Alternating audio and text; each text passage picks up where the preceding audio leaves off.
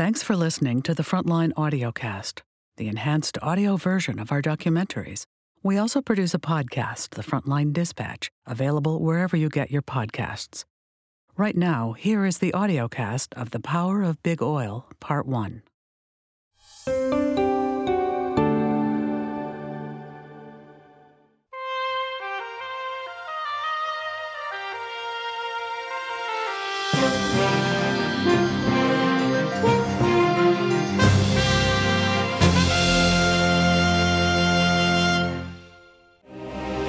For more than 150 years, oil and gas has played a critical role in our society, improving human lives, raising standards of living, and enabling unprecedented economic growth.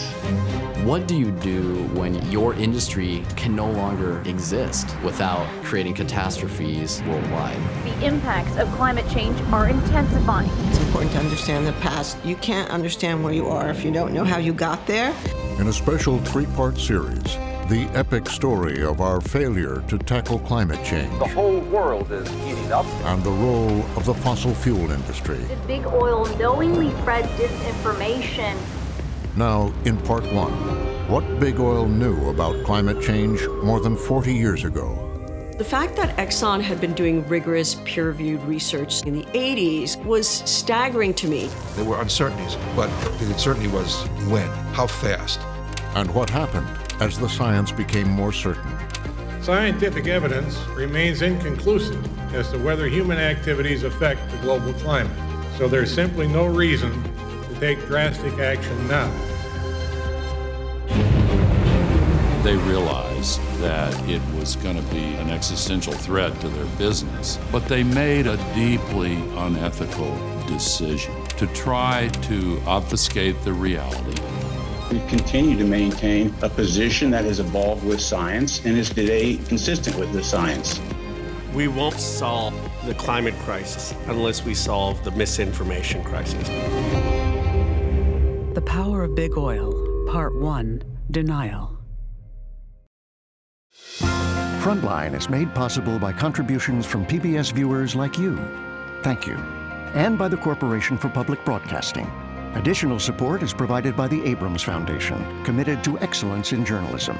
The John D. and Catherine T. MacArthur Foundation, committed to building a more just, verdant, and peaceful world. Park Foundation, dedicated to heightening public awareness of critical issues. The Heising-Simons Foundation, unlocking knowledge, opportunity, and possibilities. And by the Frontline Journalism Fund, with major support from John and Joanne Hagler, and additional support from Koo and Patricia Ewan. Support for the Power of Big Oil is provided by the WNET Group's Peril and Promise Initiative, reporting on the human stories of climate change, with major funding by, and additional funding by. Additional support for this program is by the JPB Foundation and the GBH Planet Future Fund. Chapter 1, A Proud History.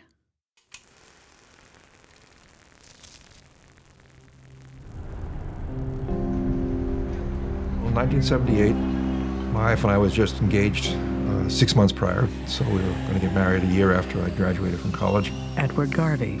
I was kind of awkward, a little bit reserved. I was definitely a nerd.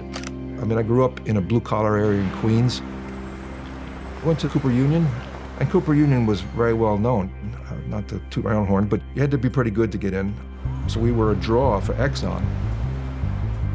Exxon had a recruiting program. They would go to colleges all around the country, and every year they would take the best graduates from my school. And so when Exxon offered me a position in their research division and doing environmental monitoring, for me it was a really good fit. I mean, the salary I got offered was about $18,600, which in those days was a lot of money for somebody fresh out of school.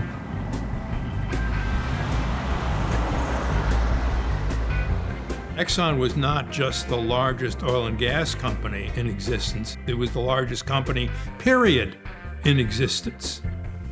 It did business all over the world.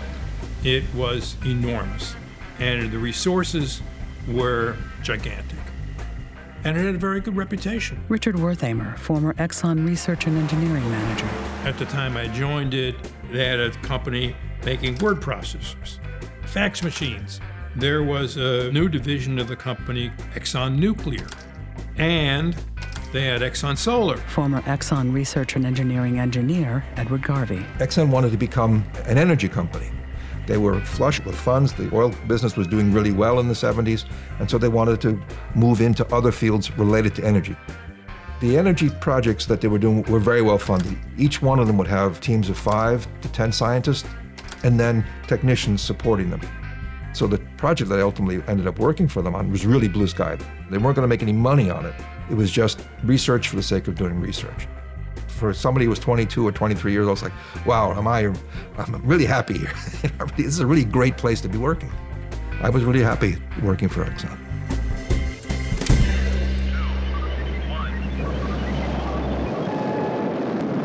NYU professor emeritus Martin Hoffert.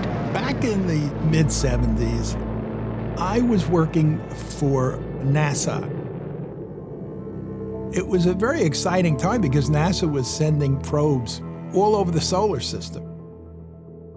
And the information that was coming back was very interesting, things that we never knew. For example, we found out that Venus was very hot. It's at least 700 degrees there. And the most plausible explanation came from the composition of Venus's atmosphere. Venus is almost 100% carbon dioxide. There was a kind of unified idea in the terrestrial planets of our solar system that the greenhouse gas warming was caused by high concentrations of carbon dioxide.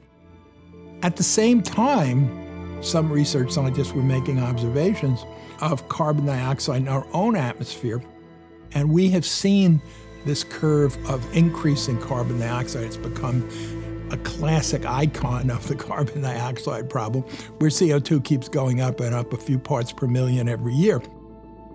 And we can attribute that to greenhouse gases, primarily fossil fuel burning. It was a small group, maybe 20 or 30, who were developing models independently and checking each other. All of the models showed that the average temperature of the Earth was going to warm. The things that we didn't know were details. We didn't know exactly where that was going to happen and how it was going to happen. The question came up, what are we going to do? Over 85% of our energy was generated by fossil fuels. And about that time is when I had the opportunity to work as a consultant with the biggest company in the world at the time, Exxon.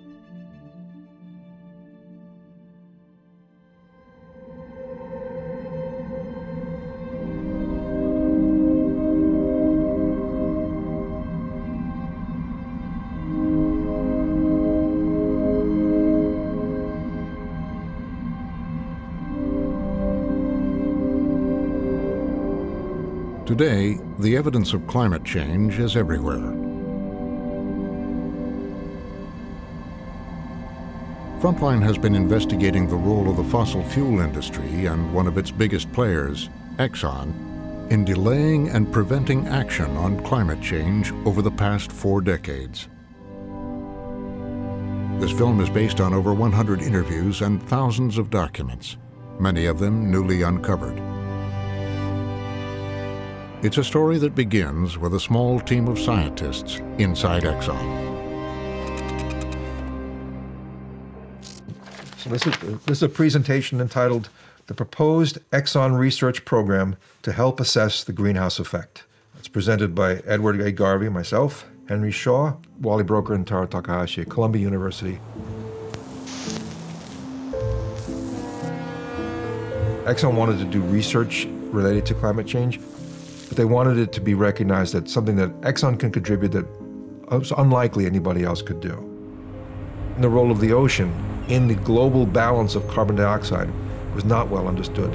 And so Exxon saw an opportunity using the oil tanker to involve itself in that line of research and make a really significant contribution to the understanding of the global cycle of carbon dioxide. Program goal: use Exxon expertise and facilities to help determine the likelihood of a global greenhouse effect. March 26, 1979.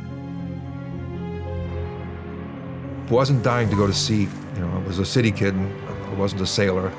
But I think I understood from the very beginning that the oil tanker was going to be my baby, so to speak. I was going to make it work. Rationale for Exxon involvement. Develop expertise to assess the possible impact of the greenhouse effect on Exxon business. Form responsible team that can credibly carry bad news, if any, to the corporation. The work that we were doing, the company was interested in it at the highest levels. They wanted the knowledge. We wrote computer programs, we plotted graphs, we analyzed the results. We compared it with data, with what nature was doing, and we would compare our results with others' results. We would see if there's a consensus. Those papers would then get presented at meetings with the government, people from industry, people from the university, and there would sort of be this sort of brick-by-brick advance in our understanding of how the system worked. Everything that we studied was basically consistent with the finding that the Earth was going to warm significantly, and we just were trying to say how it would warm. I can only speak about the research group in Exxon Research and Engineering. Everybody there accepted it. Roger Cohen completely accepted it. Roger Cohen, who was the manager of the group that I was consulting for, passed a lot of our results on to higher levels of management, because that's what this is. He's writing to his boss about what the guys working for him are doing. There's unanimous agreement in the scientific community that temperature increase of this magnitude would bring about significant changes in the Earth's climate, including rainfall distribution and alterations in the biosphere. That our results are in accord with those of most researchers in the field and are subject to the same uncertainties. There was no separation between Exxon's understanding and that of academia. None. Yeah, there were uncertainties, but the uncertainty was when, how fast. That's what we were looking at. If we didn't reduce fossil fuel consumption in a significant fashion, we were going to be facing significant climate change in the future. And here he's saying that we should keep doing the research because it can inform our decisions. Our ethical responsibility is to permit the publication of our research in the scientific literature. Indeed, to do otherwise would be a breach of Exxon's public position and ethical credo on honesty and integrity. Within the Exxon Research and Engineering Company, at least, we knew the changes were going to be necessary. But I think Exxon was afraid we would change too fast. You just can't shut off the fossil fuels because all of society depends on it. I was convinced that Exxon was doing this research to understand it, to get a place at the table, to be part of the solution, not so that we can deny the problem.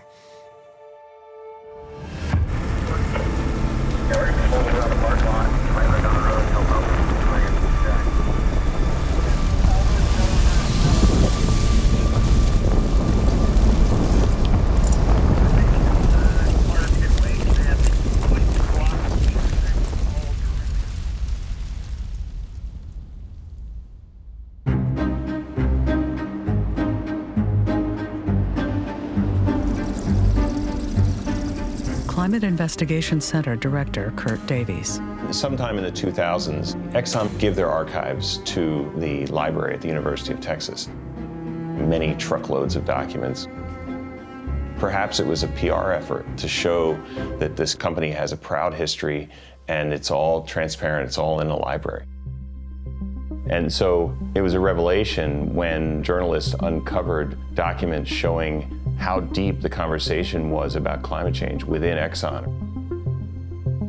We came across letter after letter after letter to leaders of the company about carbon dioxide. Journalist Neela Banerjee was a reporter for Inside Climate News. And not only letters, but we came across a memo that said that if carbon dioxide concentrations continue to grow at this rate, this could be catastrophic. That was the word used. Anybody who covered climate knew that Exxon had played a critical role in developing and funding a narrative of climate denial that began in the 1990s. So the fact that Exxon had been doing rigorous peer-reviewed research in the 80s was staggering to me. Well, I've become a curator of documents. The evidence from the Exxon documents is that there was a cadre of really smart scientists putting Exxon in a position of authority on the science of climate change.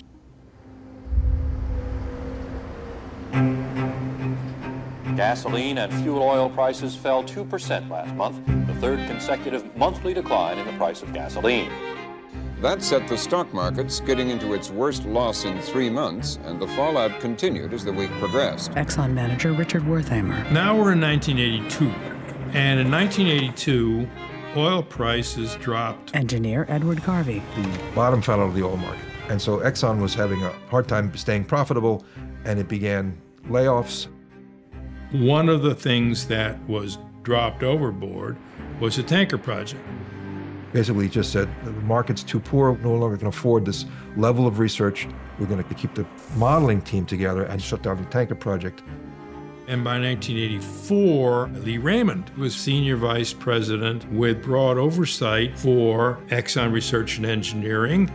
Raymond believed Exxon would always be an oil and gas company. It would never be anything else.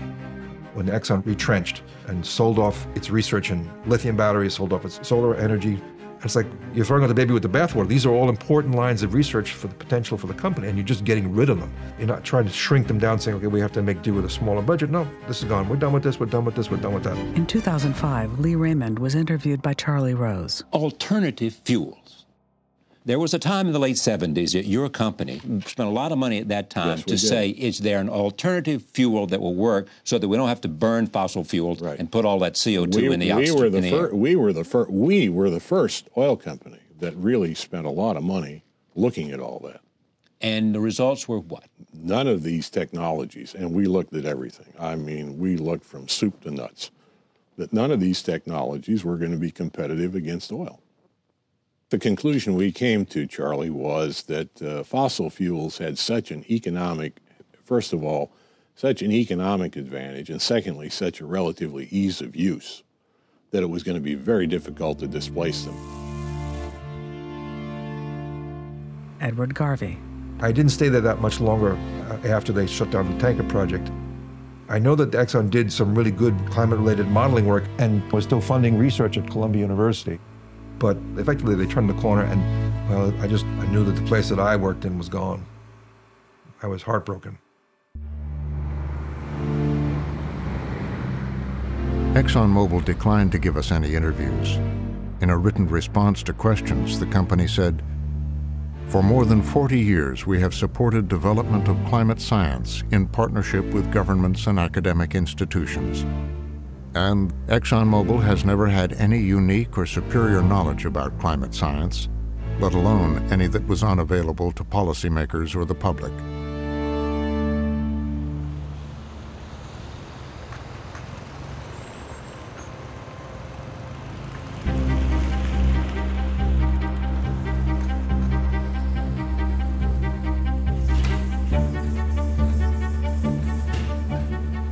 I didn't learn about climate change until I was in graduate school. Climate historian and activist Benjamin Franta. These are documents from the 80s, the 70s, talking about climate change, and to only learn about it in 2010 shows that knowledge doesn't necessarily go in a unidirectional fashion, that we lose knowledge, we forget things all the time, both as individuals and as a society. There are many people working on this now, and we're getting a better and better understanding all the time. We now know that Shell, for example, had a sophisticated understanding of the climate issue also by the end of the 1980s. The coal industry too. So there's a level of foreknowledge by the fossil fuel industry that business as usual will lead to disaster around the world. President Ronald Reagan. My fellow Americans, with summer coming, a lot of Americans will be driving more than ever, in everything from vans to buses to motorbikes. This is a good time for it because gas prices continue to fall. Corporate profits surged in the first quarter.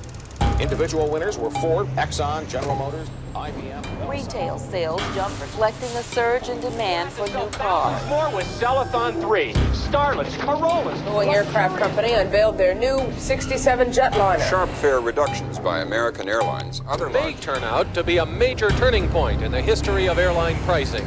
Who is making the excess buck here? Primarily U.S. refiners of petroleum products. Most of these companies have announced huge increases in their refinery profits over the last 9 months. Benjamin Fratta. Exxon had an idea of how soon governments would start to act about global warming. The company predicted that policy action would occur around the late 1980s, which it did. So this is really when a huge battle began.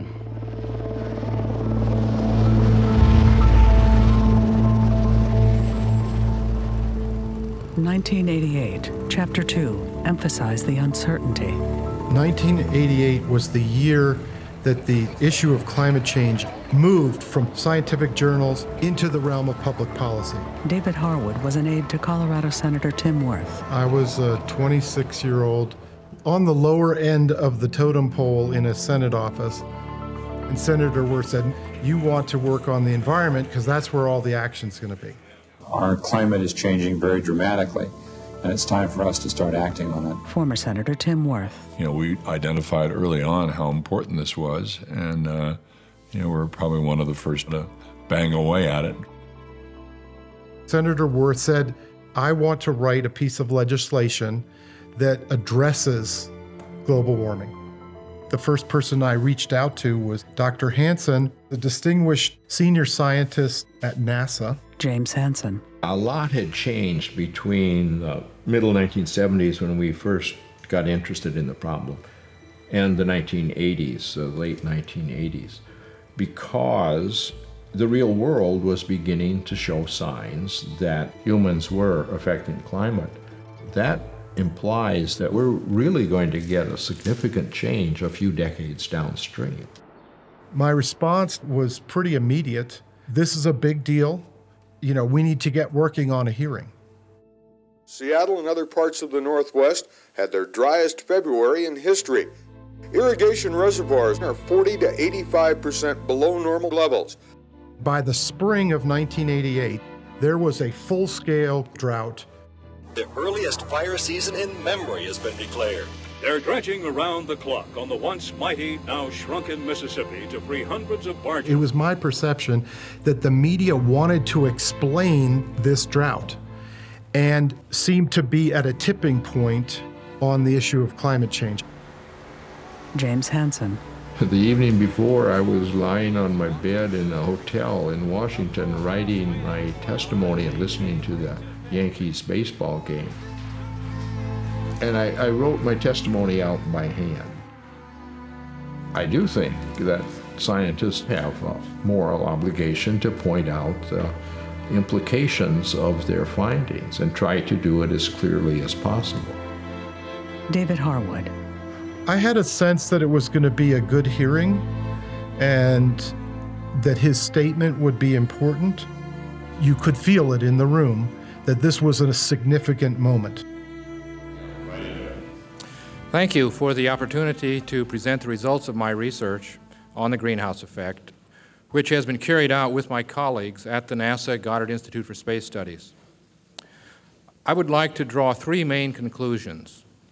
Number one, the Earth is warmer in 1988 than at any time in the history of instrumental measurements. Number two, the global warming is now large enough that we can ascribe, with a high degree of confidence, a cause and effect relationship to the greenhouse effect. And number three, our computer climate simulations indicate that the greenhouse effect is already large enough to begin to affect the probability of extreme events such as summer heat waves.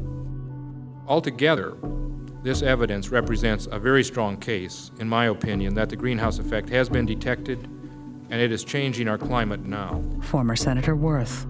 That was a kind of a magic sentence. This was not environmental groups. This was not some green cabal. This was probably the lead climate scientist in the federal government making this statement. I realized I was going out on a limb.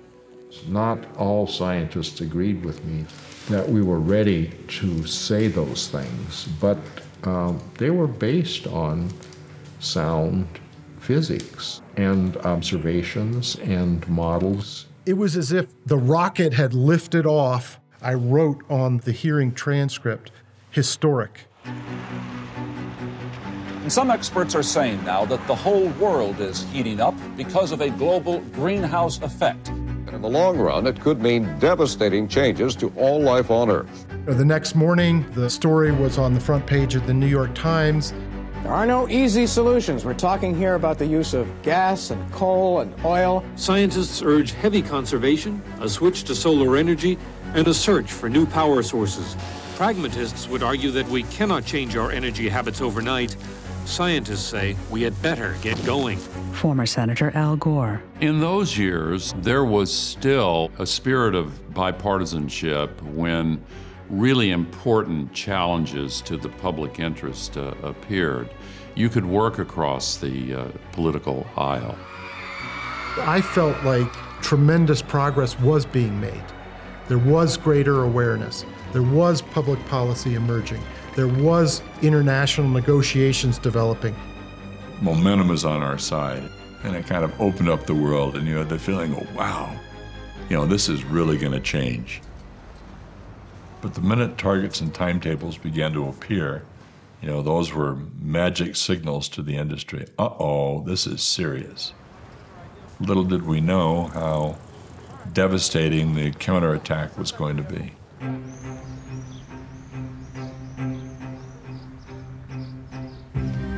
Terry Yossi. I've collected documents from every place where I've worked. My basement looks like a trash bin and a fire hazard, but nevertheless, I knew that having access to original documents that were, in my view, critical to certain decisions being made would be enormously valuable. I'm Terry Yossi. I'm Vice President for Health and Environment at the American Petroleum Institute. I want to thank API at that time was tremendously influential. It was a chief lobbying organization for the petroleum industry and had representation from some of the major oil companies, Exxon, Mobil, Chevron, Shell, BP, companies like that. By early 1989, the newspapers, the television networks were bombarding API with questions such as, well, what do you think of Hanson's testimony? What is your view of climate change in general? What do you think needs to be done about climate change? Terry, what do you make of all of this?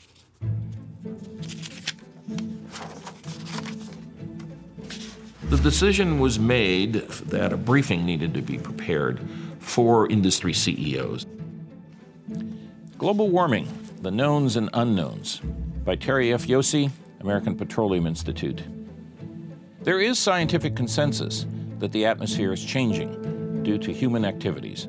There are three schools of thought that characterize the scientific and public debate over global warming. The first is that a crisis exists and that immediate measures are needed to ameliorate it through strong government actions. The second school of thought is that the problem will go away by itself. The third school of thought, and one that reflects API's present thinking, was expressed by a scientist named Patrick Michaels in a recent article in the Washington Post. Our policies, noted Michaels, should be no more drastic than the scientific conclusions they are based upon. Patrick Michaels. I'm not I hate this word. I'm not a denier. I'm a lukewarmer. They're totally different, and people get that wrong. The lukewarm view on climate change, which means climate change is real, people have something to do with it, but it's probably not the end of the world. I'm probably a lukewarm libertarian, too. There is a real problem with this so-called global warming apocalypse projection. The Earth may in fact be going in the other direction. And until we solve that, it seems to me that we ought not take any very expensive remuneration. Terry Yossi. Pat Michaels was not a major voice in the scientific community on climate change, but I think he was primarily useful to the industry as an external voice of doubt, creating more skepticism about policymakers taking action. In that vein, API must become an active participant in the scientific and policy debate. We are well on our way to doing that. We must make policymakers fully aware of the uncertainties surrounding the global warming issue. Climate Investigation Center Director Kurt Davies. It's amazing.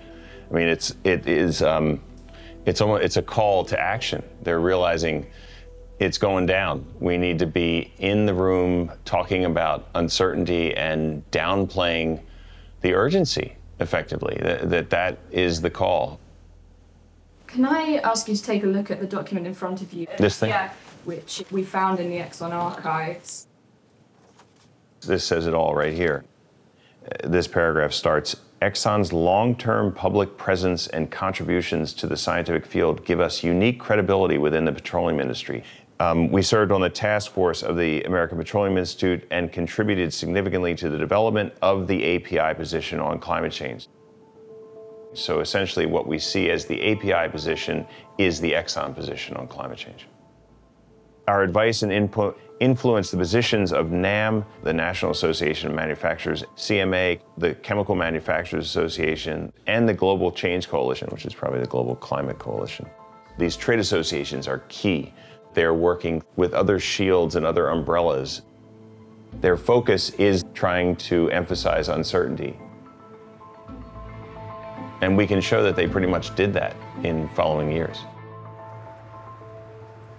In response to questions, API said critics were cherry-picking information from decades ago to support a misleading, predetermined narrative, and that as climate science has evolved, so has the industry.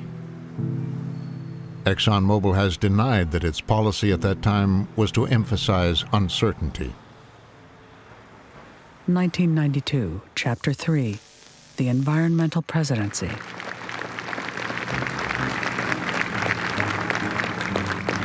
The man standing beside me today has what it takes to lead this nation from the day we take office. Senator Al Gore of Tennessee.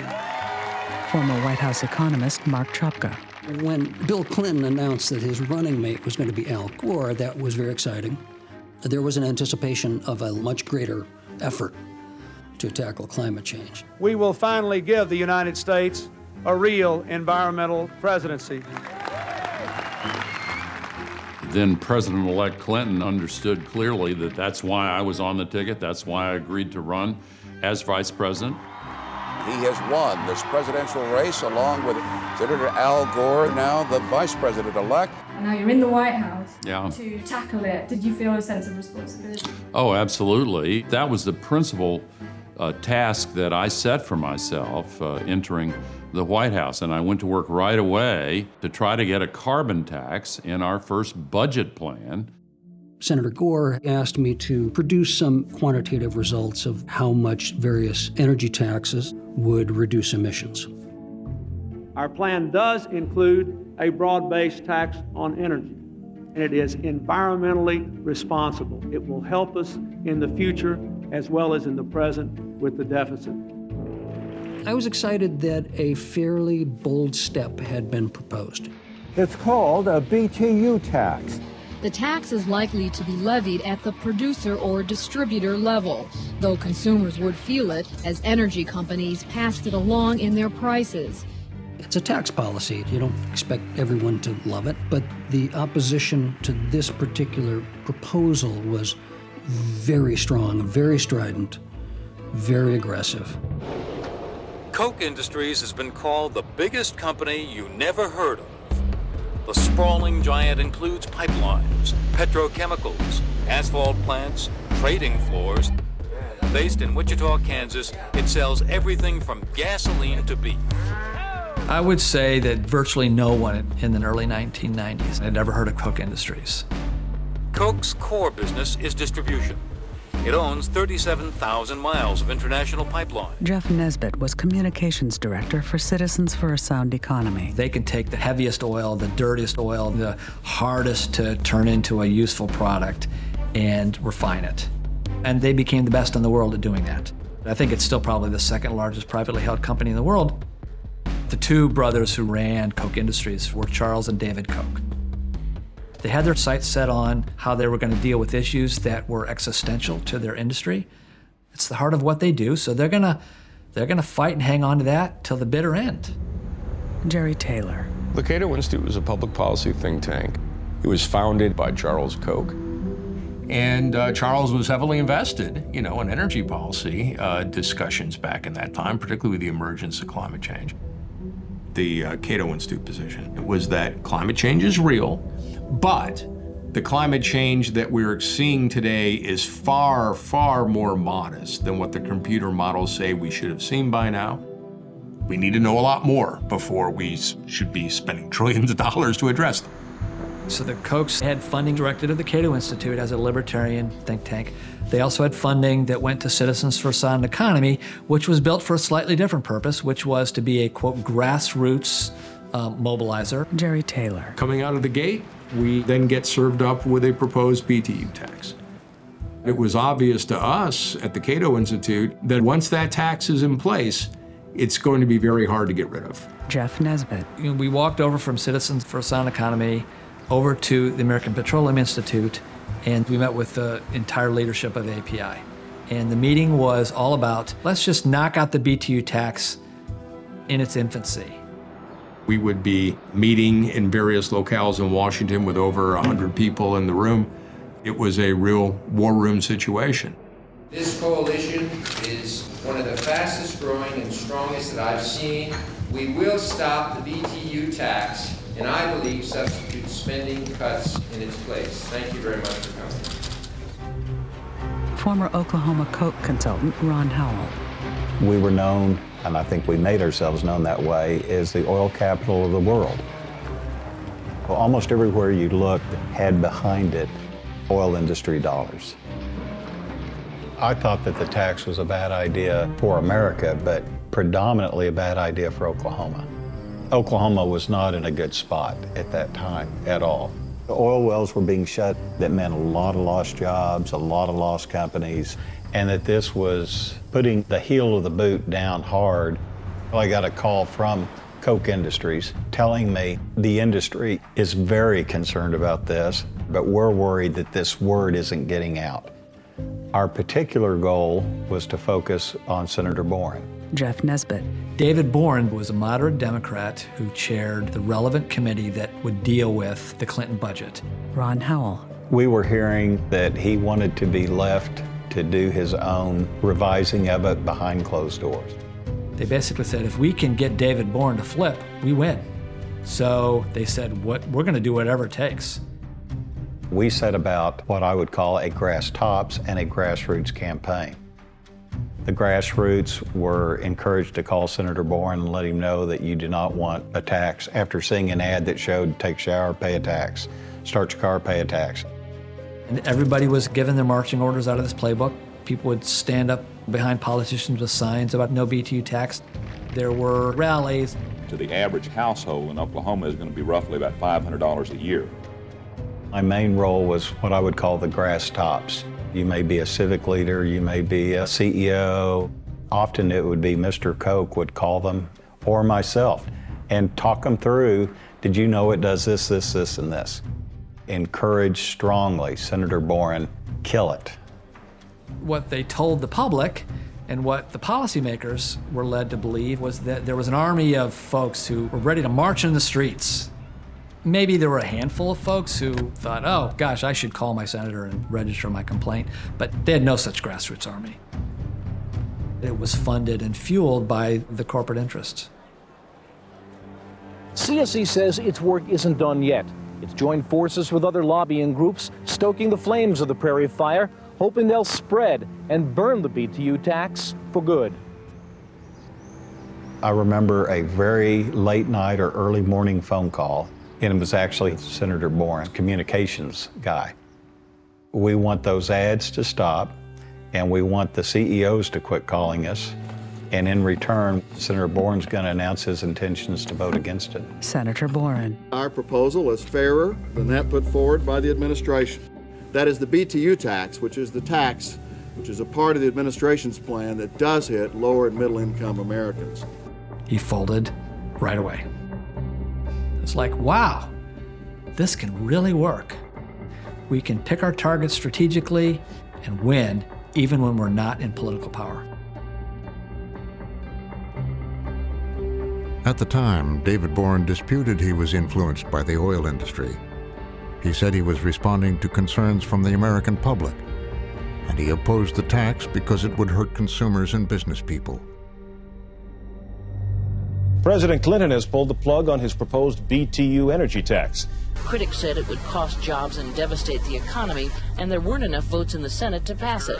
Besides, who the heck knew what it was? As this is, after all, a nation addicted to its cars and to the idea of driving down the open road. then Vice President Al Gore. It was extremely disappointing to not get the votes. It was just the raw power of all the money that they threw into this. But we just decided to regroup and try to skin the cat a different way. Economist Mark Chupka. They never proposed another energy tax. It was just considered radioactive. Jeff Nesbitt. I think some of the leadership of the Koch network were really quite excited that it worked so well. So that's how that playbook first began. It was developed right then. What I didn't know at the time was that it would become the beginning of something much bigger. And that playbook is still in use today. I don't feel embarrassed or regretful. In hindsight, I shouldn't have done that. There's no question I shouldn't have done that. But they were my client. I was a contractor. I was paid. I'm going to do my job. My job was to do that. Charles Koch did not respond to questions about the campaign against the BTU tax. In 1994, a top Koch executive said, "Our belief is that the tax over time may have destroyed our business."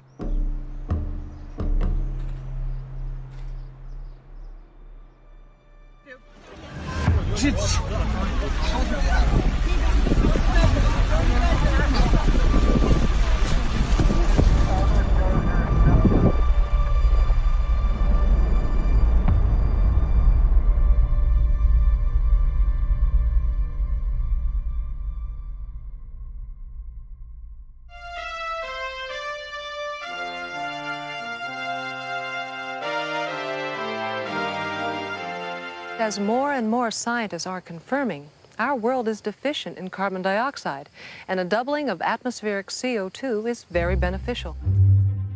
Then Senate staffer David Harwood. I was aware that this emerging industry of naysayers was growing, this effort to cast doubt. You had reams of material coming out of the government. They were at NOAA, at NASA, this expanding network of people working on this day in and day out, saying that this was a legitimate issue and that we needed to do something about it. And on the other hand, you had 2 or 3 guys who went around to conferences and said, "Oh, I'm not sure. Oh, maybe there's clouds." Then Professor Patrick Michaels. I would like to show you the warming that the satellites sensed over the same region from 1979 to now, which is the next slide, if you could. Thanks. Nothing. It quickly became apparent that these were private interests who had a stake in the status quo. Professor Fred Singer. A respectable body of opinion in the international scientific community believes that any climate warming is as likely to be beneficial as harmful. I remember seeing in the press this skeptic, Fred Singer, saying that global warming was not a problem for the planet. Ozone Action founder John Passacontando. You saw that he had worked on tobacco and a number of other issues. He was sort of a specialist in denial. I thought, that's odd. When I brought that up to some of my peers in the environmental movement, they really didn't think it was that important. But then every time a new piece of science comes out, the same story will have somebody you'd never heard of saying, no, that's completely wrong. So you start to think, well, who are these people and where are they coming from? Oh, interesting, they're funded by Exxon's foundation. And then you see this pattern repeated over and over and over. It was coming from the coal-fired power utilities, Western Fuels Association, the Koch brothers, Global Climate Coalition, and they're funding climate deniers.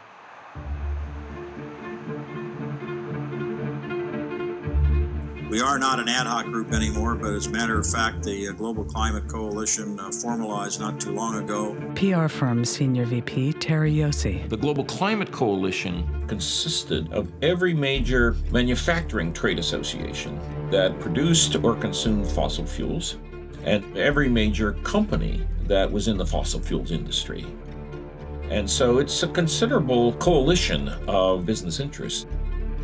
The Global Climate Coalition put out a bid for a contractor to provide communication services.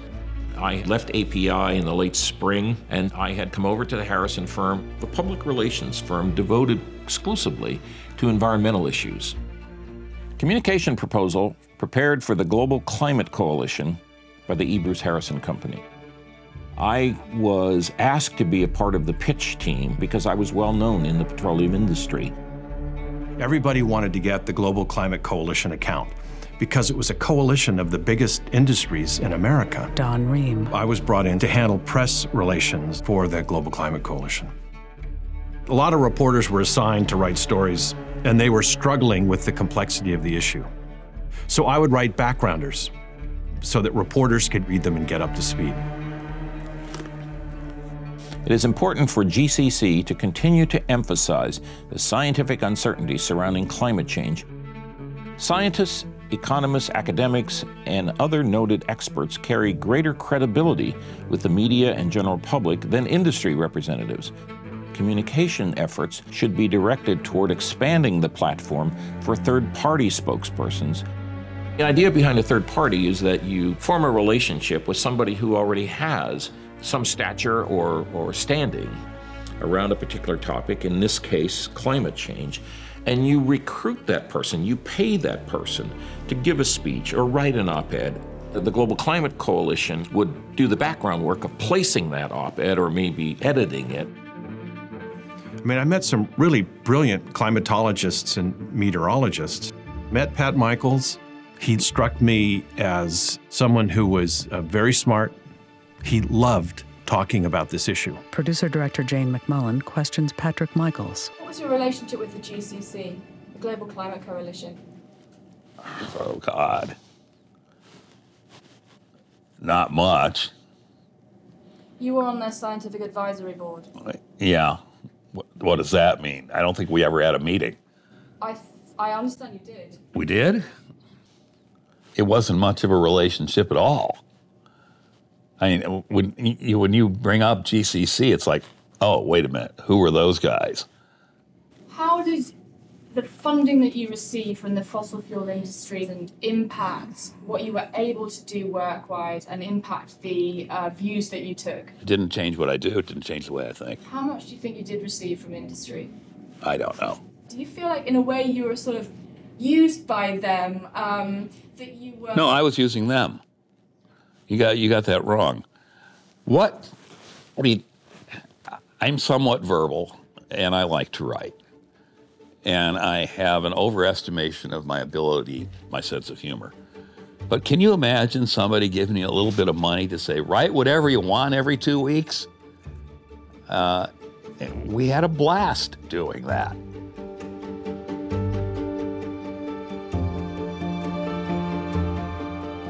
We weren't doing what we were told, we were doing what we wanted. John Pasacantando. The Global Climate Coalition is seeding doubt everywhere, sort of fogging the air with these counter-arguments that are contradictory and nonsensical, running this propaganda across the country, putting millions of dollars into this media effort. And environmentalists really don't know what's hitting them. Jane McMullen questions Don Ream. Did it cross your mind or give you any kind of late-night worries that you were being paid by a group that had a vested interest in delaying action, blocking action, creating doubt in the minds of the public and policymakers? The backgrounders I was writing, the narrative that I represented as the communications lead for the Global Climate Coalition was not a popular narrative. There's no question about that. Was there truth in all the materials? Yes, there was. There was a lot we didn't know at the time. And part of my role was to highlight what we didn't know. It wasn't just that that is, the Global Climate Coalition needed to come up with contrarian voices. The media needed them to have balance. You want to make an assumption that it's a meritocracy. A good argument will prevail and it will displace a bad argument. But what the geniuses of the PR firms who work for these big fossil fuel companies know is that truth has nothing to do with who wins the argument. If you say something enough times, people will begin to believe it. Finally tonight, some new word on the temperature of the world. Charlene Hunter-Gault has that story. It's warmer than ever, and last year set a record.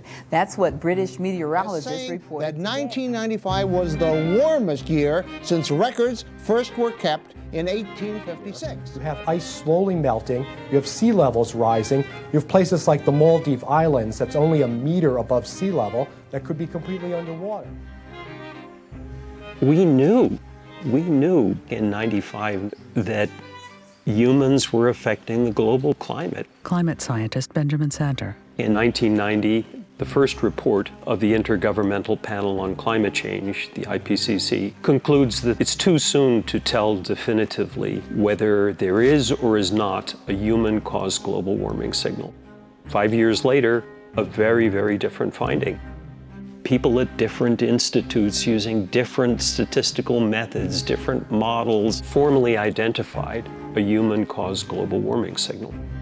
This was a paradigm shift in scientific understanding of the reality of human effects on climate.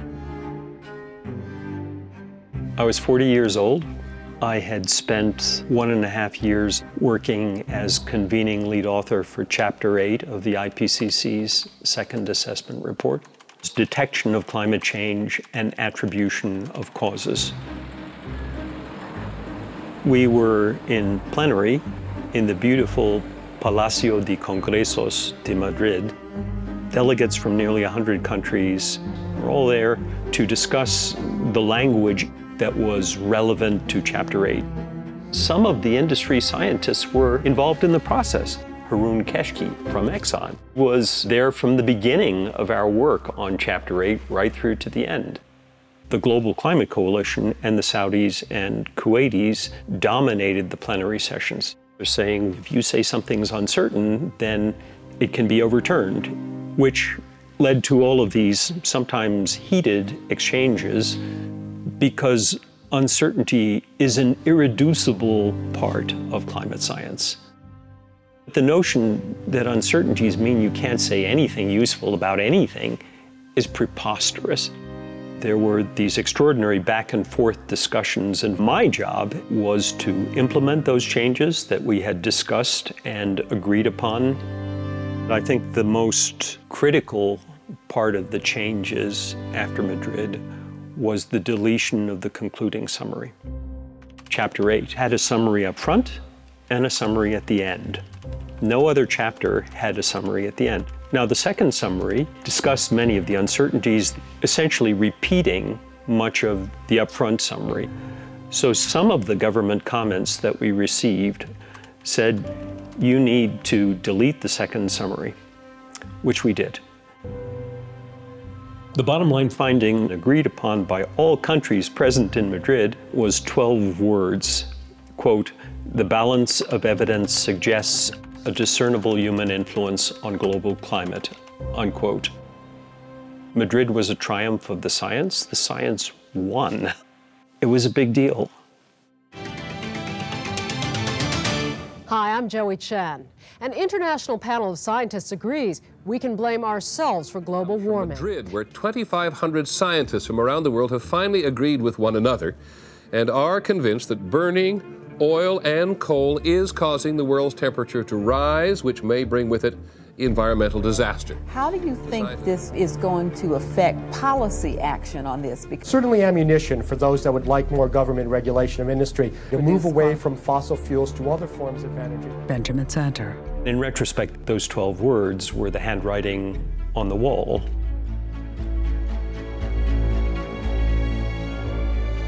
What happened next was that the Global Climate Coalition really came onto my radar screen. In the spring of 1996, they published this report, the IPCC Institutionalized Scientific Cleansing. They were arguing that I had purged all discussion of uncertainty from the document, which was patently untrue. 20% of Chapter 8 was specifically devoted to the discussion of uncertainties. The changes quite clearly have the obvious political purpose of cleansing the underlying scientific report of important information and scientific analysis that would lead policymakers and the public to be very cautious, if not skeptical, about blaming human activities for climate change over the past century.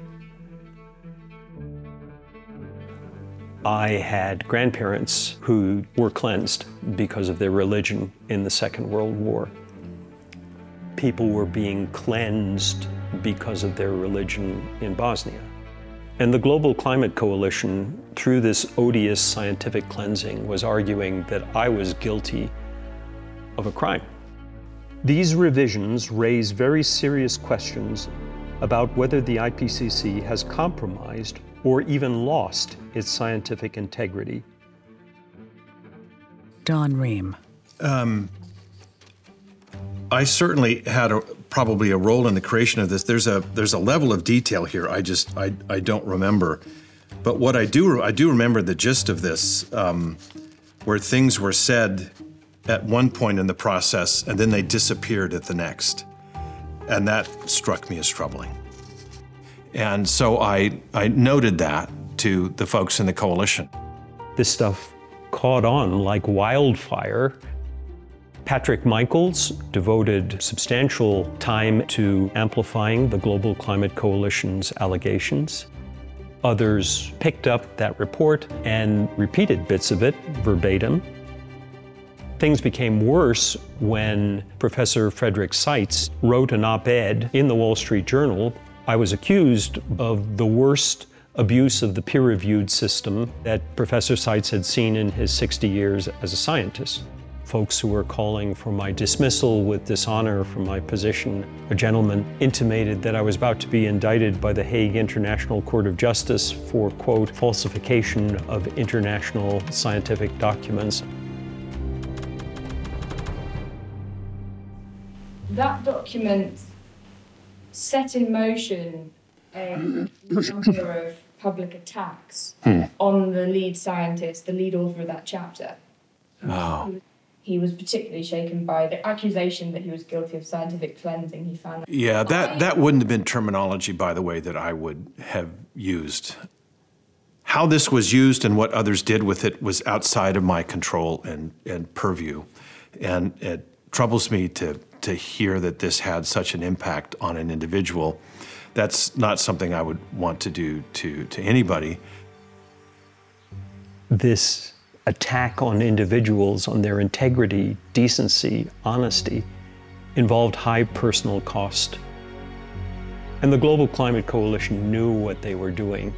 Sow those seeds of doubt and watch them grow and mature. And they did. Activist Kurt Davies. Clearly, one of the GCC's main missions was to blunt the scientific urgency driven by scientific reports. Simultaneously, there's an assessment done written by a mobile scientist within the GCC. So it says, can human activities affect the climate? And the answer is the scientific basis for the greenhouse effect and the potential impact of human emissions of greenhouse gases such as CO2 on the climate is well established and cannot be denied.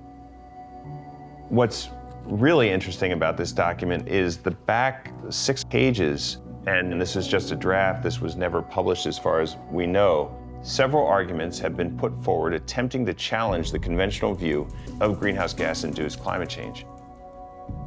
Patrick Michaels named as one of the people putting forward these arguments and concludes they do not offer convincing arguments against the conventional model of greenhouse gas emission-induced climate change. So don't use their voice. The science was growing more certain, and Exxon's own scientists were working with scientists in academia to discern the human fingerprint on a changing climate. NPR climate editor Neela Banerjee. I am looking at an article written by Lee Raymond, who was chairman of Exxon Corporation, and it looks like this is from the mid-1990s. Global warming, who's right? Facts about a debate that's turned up more questions than answers. Lee Raymond was certainly the person with the greatest stature in the oil industry to push forward this narrative that the science around climate change was uncertain and therefore we shouldn't act precipitously to address it. Former Exxon consultant Martin Hoffert. What's the date of this? My God. Is this 82? No, this says 1996.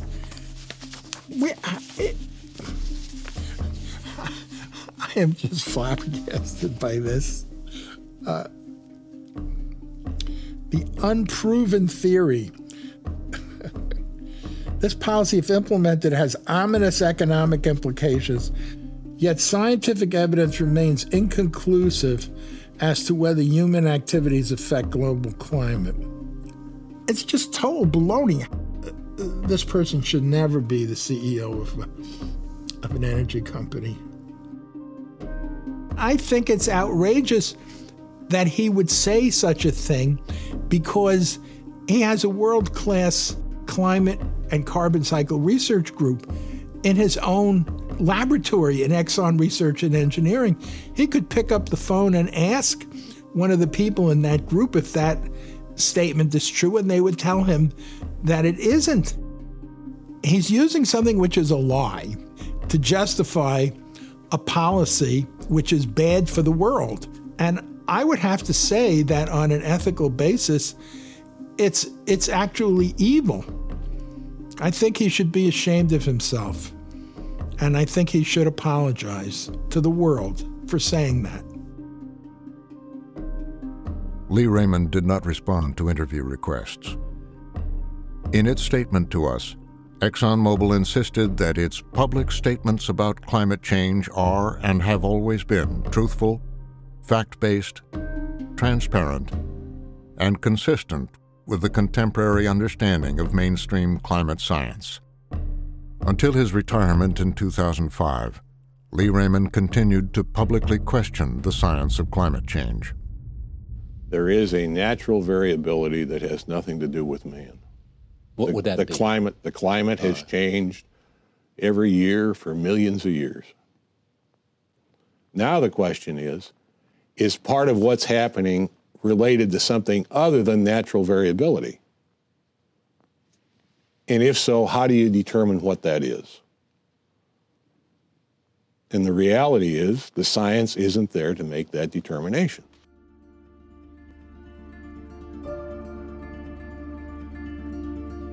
Chapter 4, The Grand Fog. March 1995, Vice President Gore. 2 weeks from now, this issue of global climate change will be discussed by more than 120 different countries in Berlin. This administration will be at the forefront of this global effort. I wanted the United States of America to lead the world community to agree on a set of global initiatives and policies. The United States is committed to reaching 1990 levels of greenhouse gas emissions by the year 2000. Let us make sure that our next steps are the right ones. Thank you very much. Thank you. Then State Department Advisor on the Environment, David Harwood. We said that the United States was prepared to engage in targets and timetables. I mean, that was obviously a massive threshold for us to cross. I declare open the first session of the Conference of the Parties. The convention is coming of age. The question was, who goes first? It was in no way possible to get a global treaty with the proposal that the poorest countries in the world would have to take the same obligations that the wealthy countries were undertaking. And the idea was those who developed the most and had contributed historically the most to the problem should step up to the plate first in the effort to reduce emissions. I should bang the hammer now. That was the formula that the world agreed was the only way to make progress toward a truly global agreement. At a follow-up in Kyoto, Japan, negotiators hope to agree on binding limits. the negotiators did agree they would exempt developing countries from the caps negotiated in Kyoto.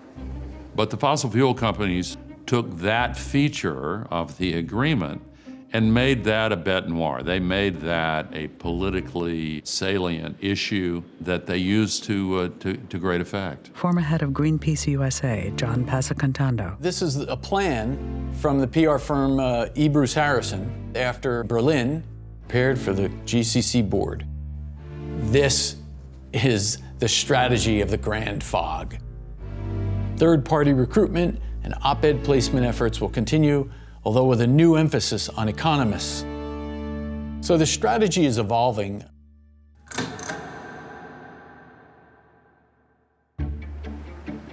Paul Bernstein. In 1996, I'd finished up grad school and accepted a job at Charles River Associates. We were doing work for the American Petroleum Institute, so they had a particular point of view. If the US goes ahead and reduces its emissions and countries like China and India don't do anything, the US puts itself at a competitive disadvantage. To try and put numbers on what those damages would do, how much they were hurt, I think is important, right? We wrote a couple papers on our findings. I had a general surprise of how much attention it got. It was finding its way into the airwaves. Our president must decide if he'll sign a UN climate treaty that could increase the cost of gasoline by 50 cents a gallon and raise electricity and natural gas prices by 25 to 50%. Meanwhile, countries like China, India, and Mexico are exempt.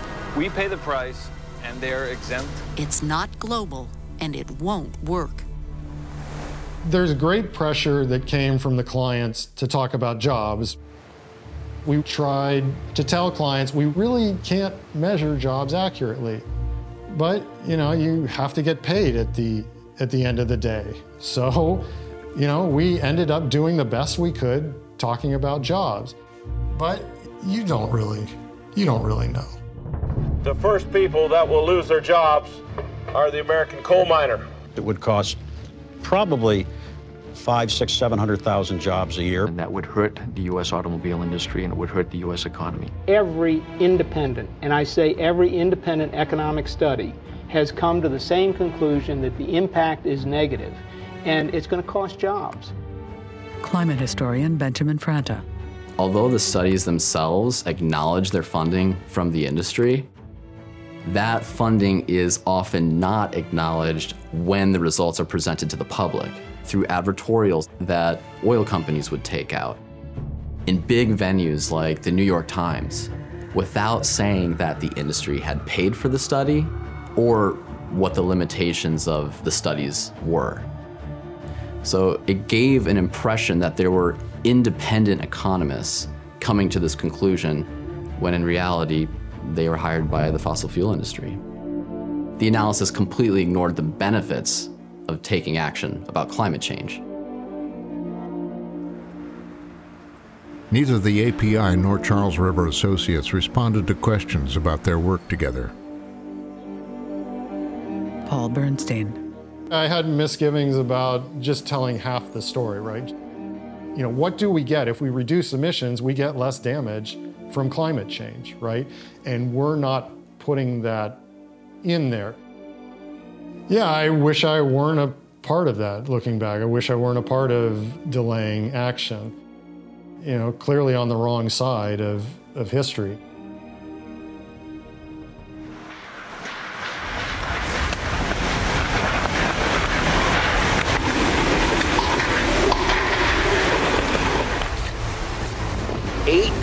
Weather and climate-related disasters with a damage total of more than $1 billion each. Global damages estimated at around $280 billion. These natural disasters could push the nation's infrastructure to the brink.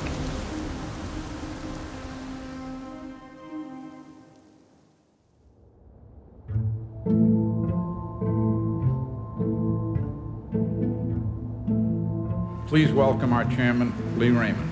Lee?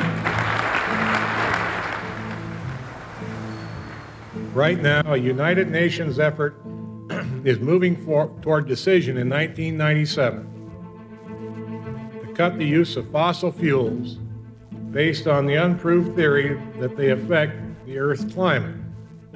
If implemented, such a policy could inflict severe economic damage, so it's critical that we in the industry provide a voice of common sense on this important issue. It means cooperating more closely with other associations within our industry, and it extends to the circle of logical allies outside our industry that stand with us on any given issue. One example is our close cooperation with the automobile industry. Recently, they have become engaged in the global climate issue and are active, aggressive allies.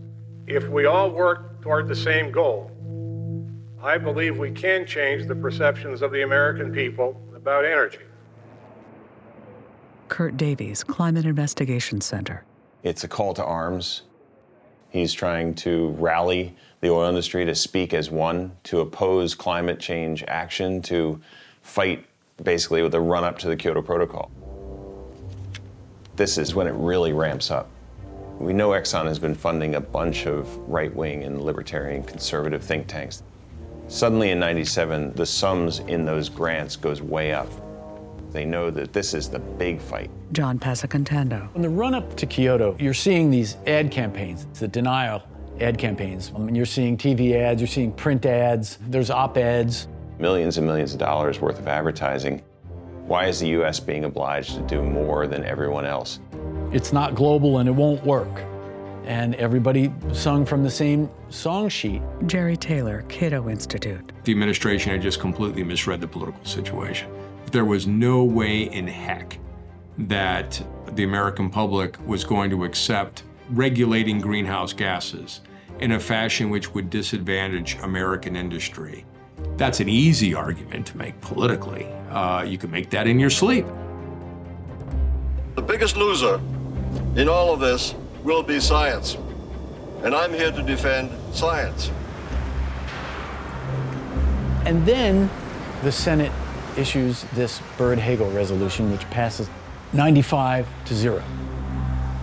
S-Res 98 puts the administration on notice that an overwhelming and bipartisan majority of the United States Senate rejects its current negotiating position on a proposed new global climate treaty. Then Senator Chuck Hagel. For me, it was a big deal.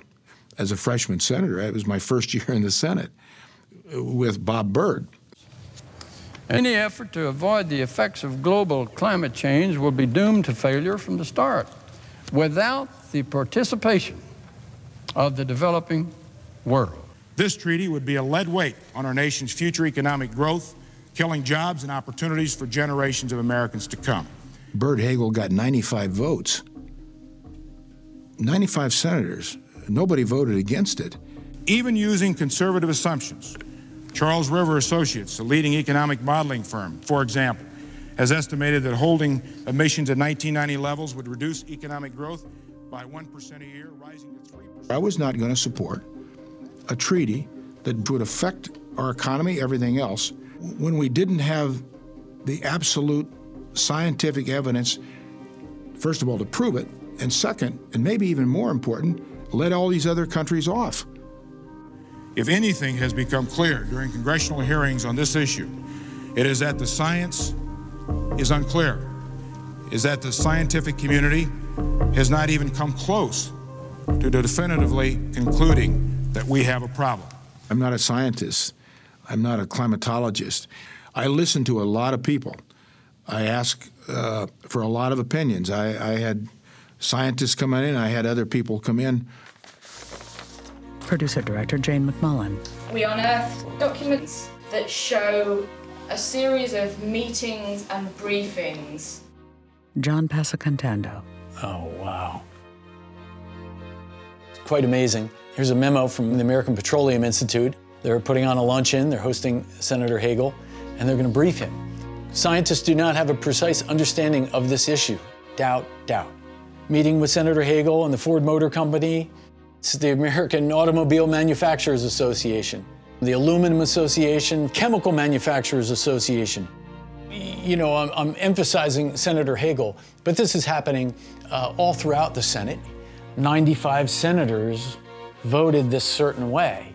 But if you pull that lens back, you're going to see there are working politicians with the most sophisticated legislative campaigns. What were they saying to you in those meetings, and did you learn anything that did help to shape your views? Well, they made their case. They made their point. So you listen to them like you would anybody. I wasn't surprised by anything I heard. You met Lee Raymond, the chairman and CEO of Exxon. What kind of relationship did you have with him? Well, Lee Raymond was a South Dakota boy. I remember that. I didn't have a close relationship with him, but I listened to him. He's head of the largest oil company in the country. I listened to everybody's opinions.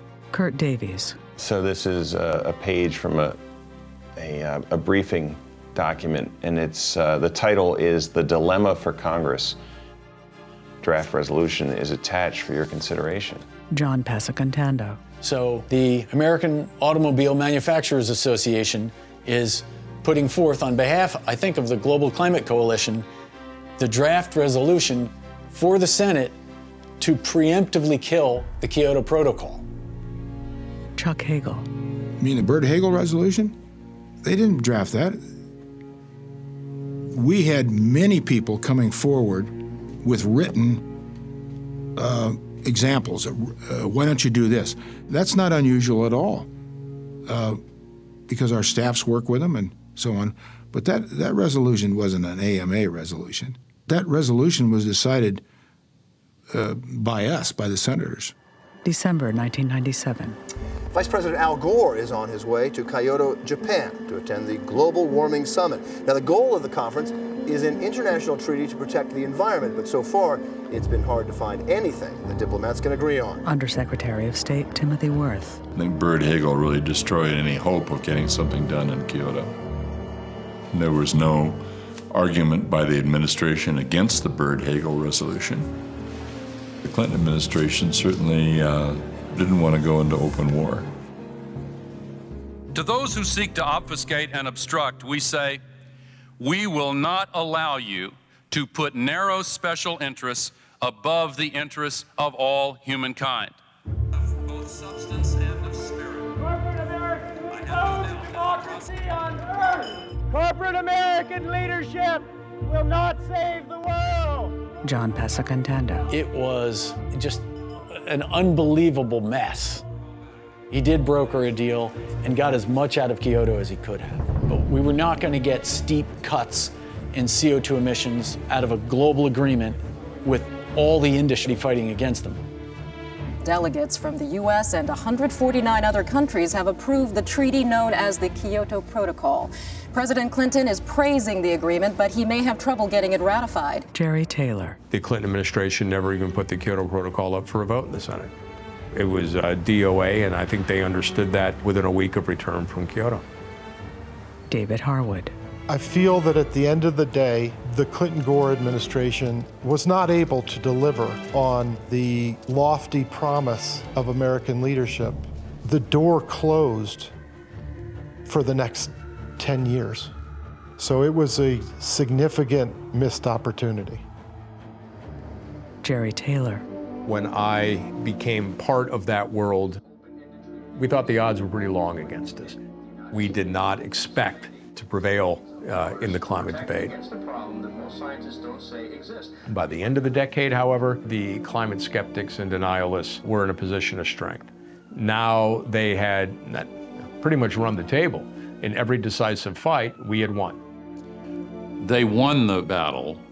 I was intent that they would not win the war. It became clear to me at that point that it was going to be a longer war. We approached multiple members of the industry coalition that campaigned against Kyoto. None would sit for an interview. For its part, ExxonMobil has stated publicly that we recognize that our past participation in industry coalitions to oppose ineffective climate policies subjects us to criticism by climate activist groups, and that the Kyoto Protocol was unrealistic, and economically damaging.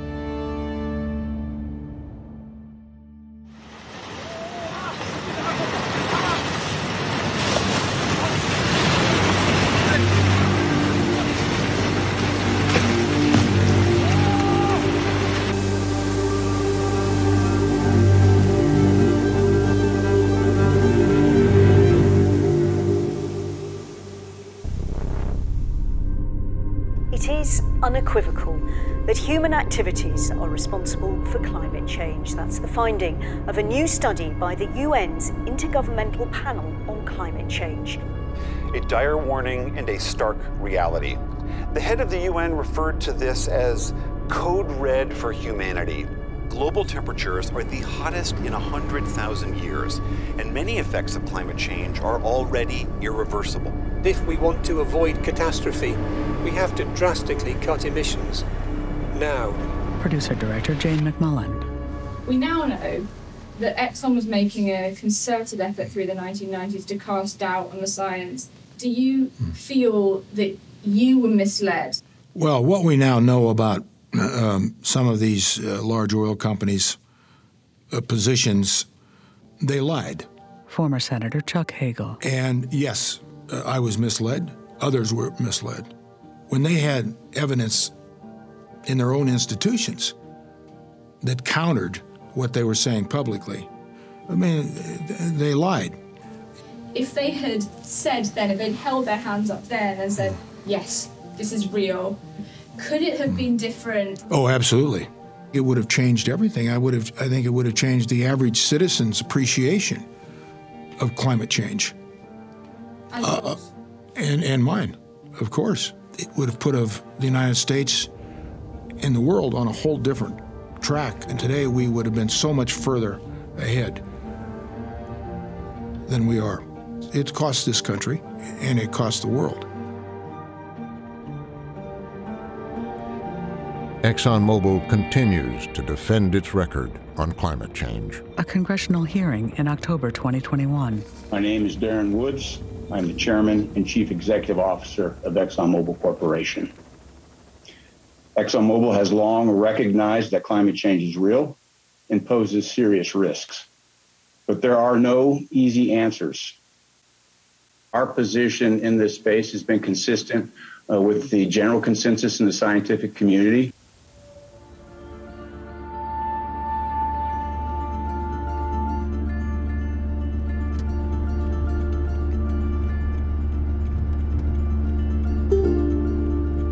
Martin Halford. I'm 83 years old. 3 or 4 decades ago, we predicted it. As a scientist, to have those predictions come true, that's sort of the golden icon that you look for. However, as a human being and as an inhabitant of planet Earth, I'm horrified to watch the lack of response to this. I am trying as much as possible to distance myself emotionally. So you're angry? Yes, I'm furious.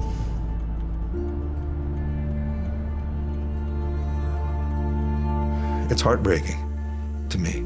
Edward Garvey.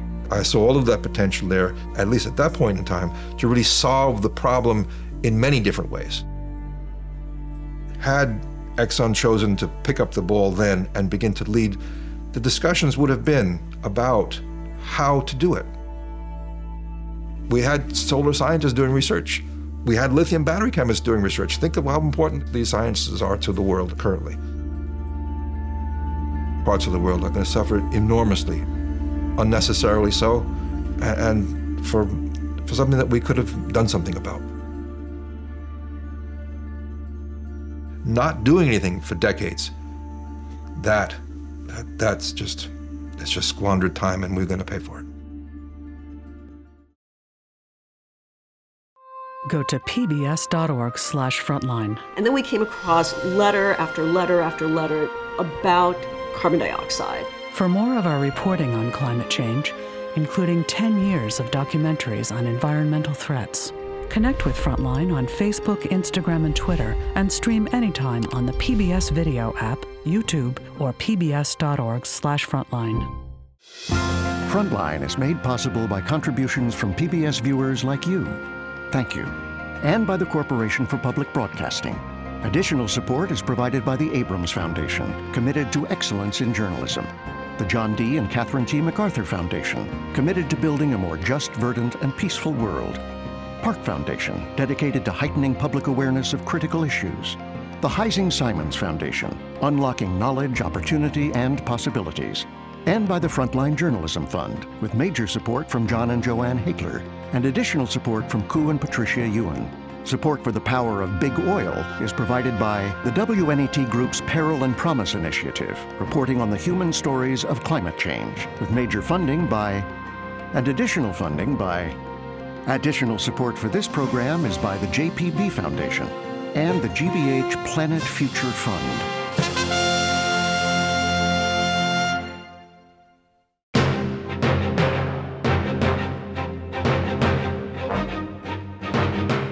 The Power of Big Oil Part 1 was produced and directed by Jane McMullen. The series producer was Dan Edge. The managing editor of Frontline is Andrew Metz. The executive producer of Frontline is Rainey Aronson-Rath.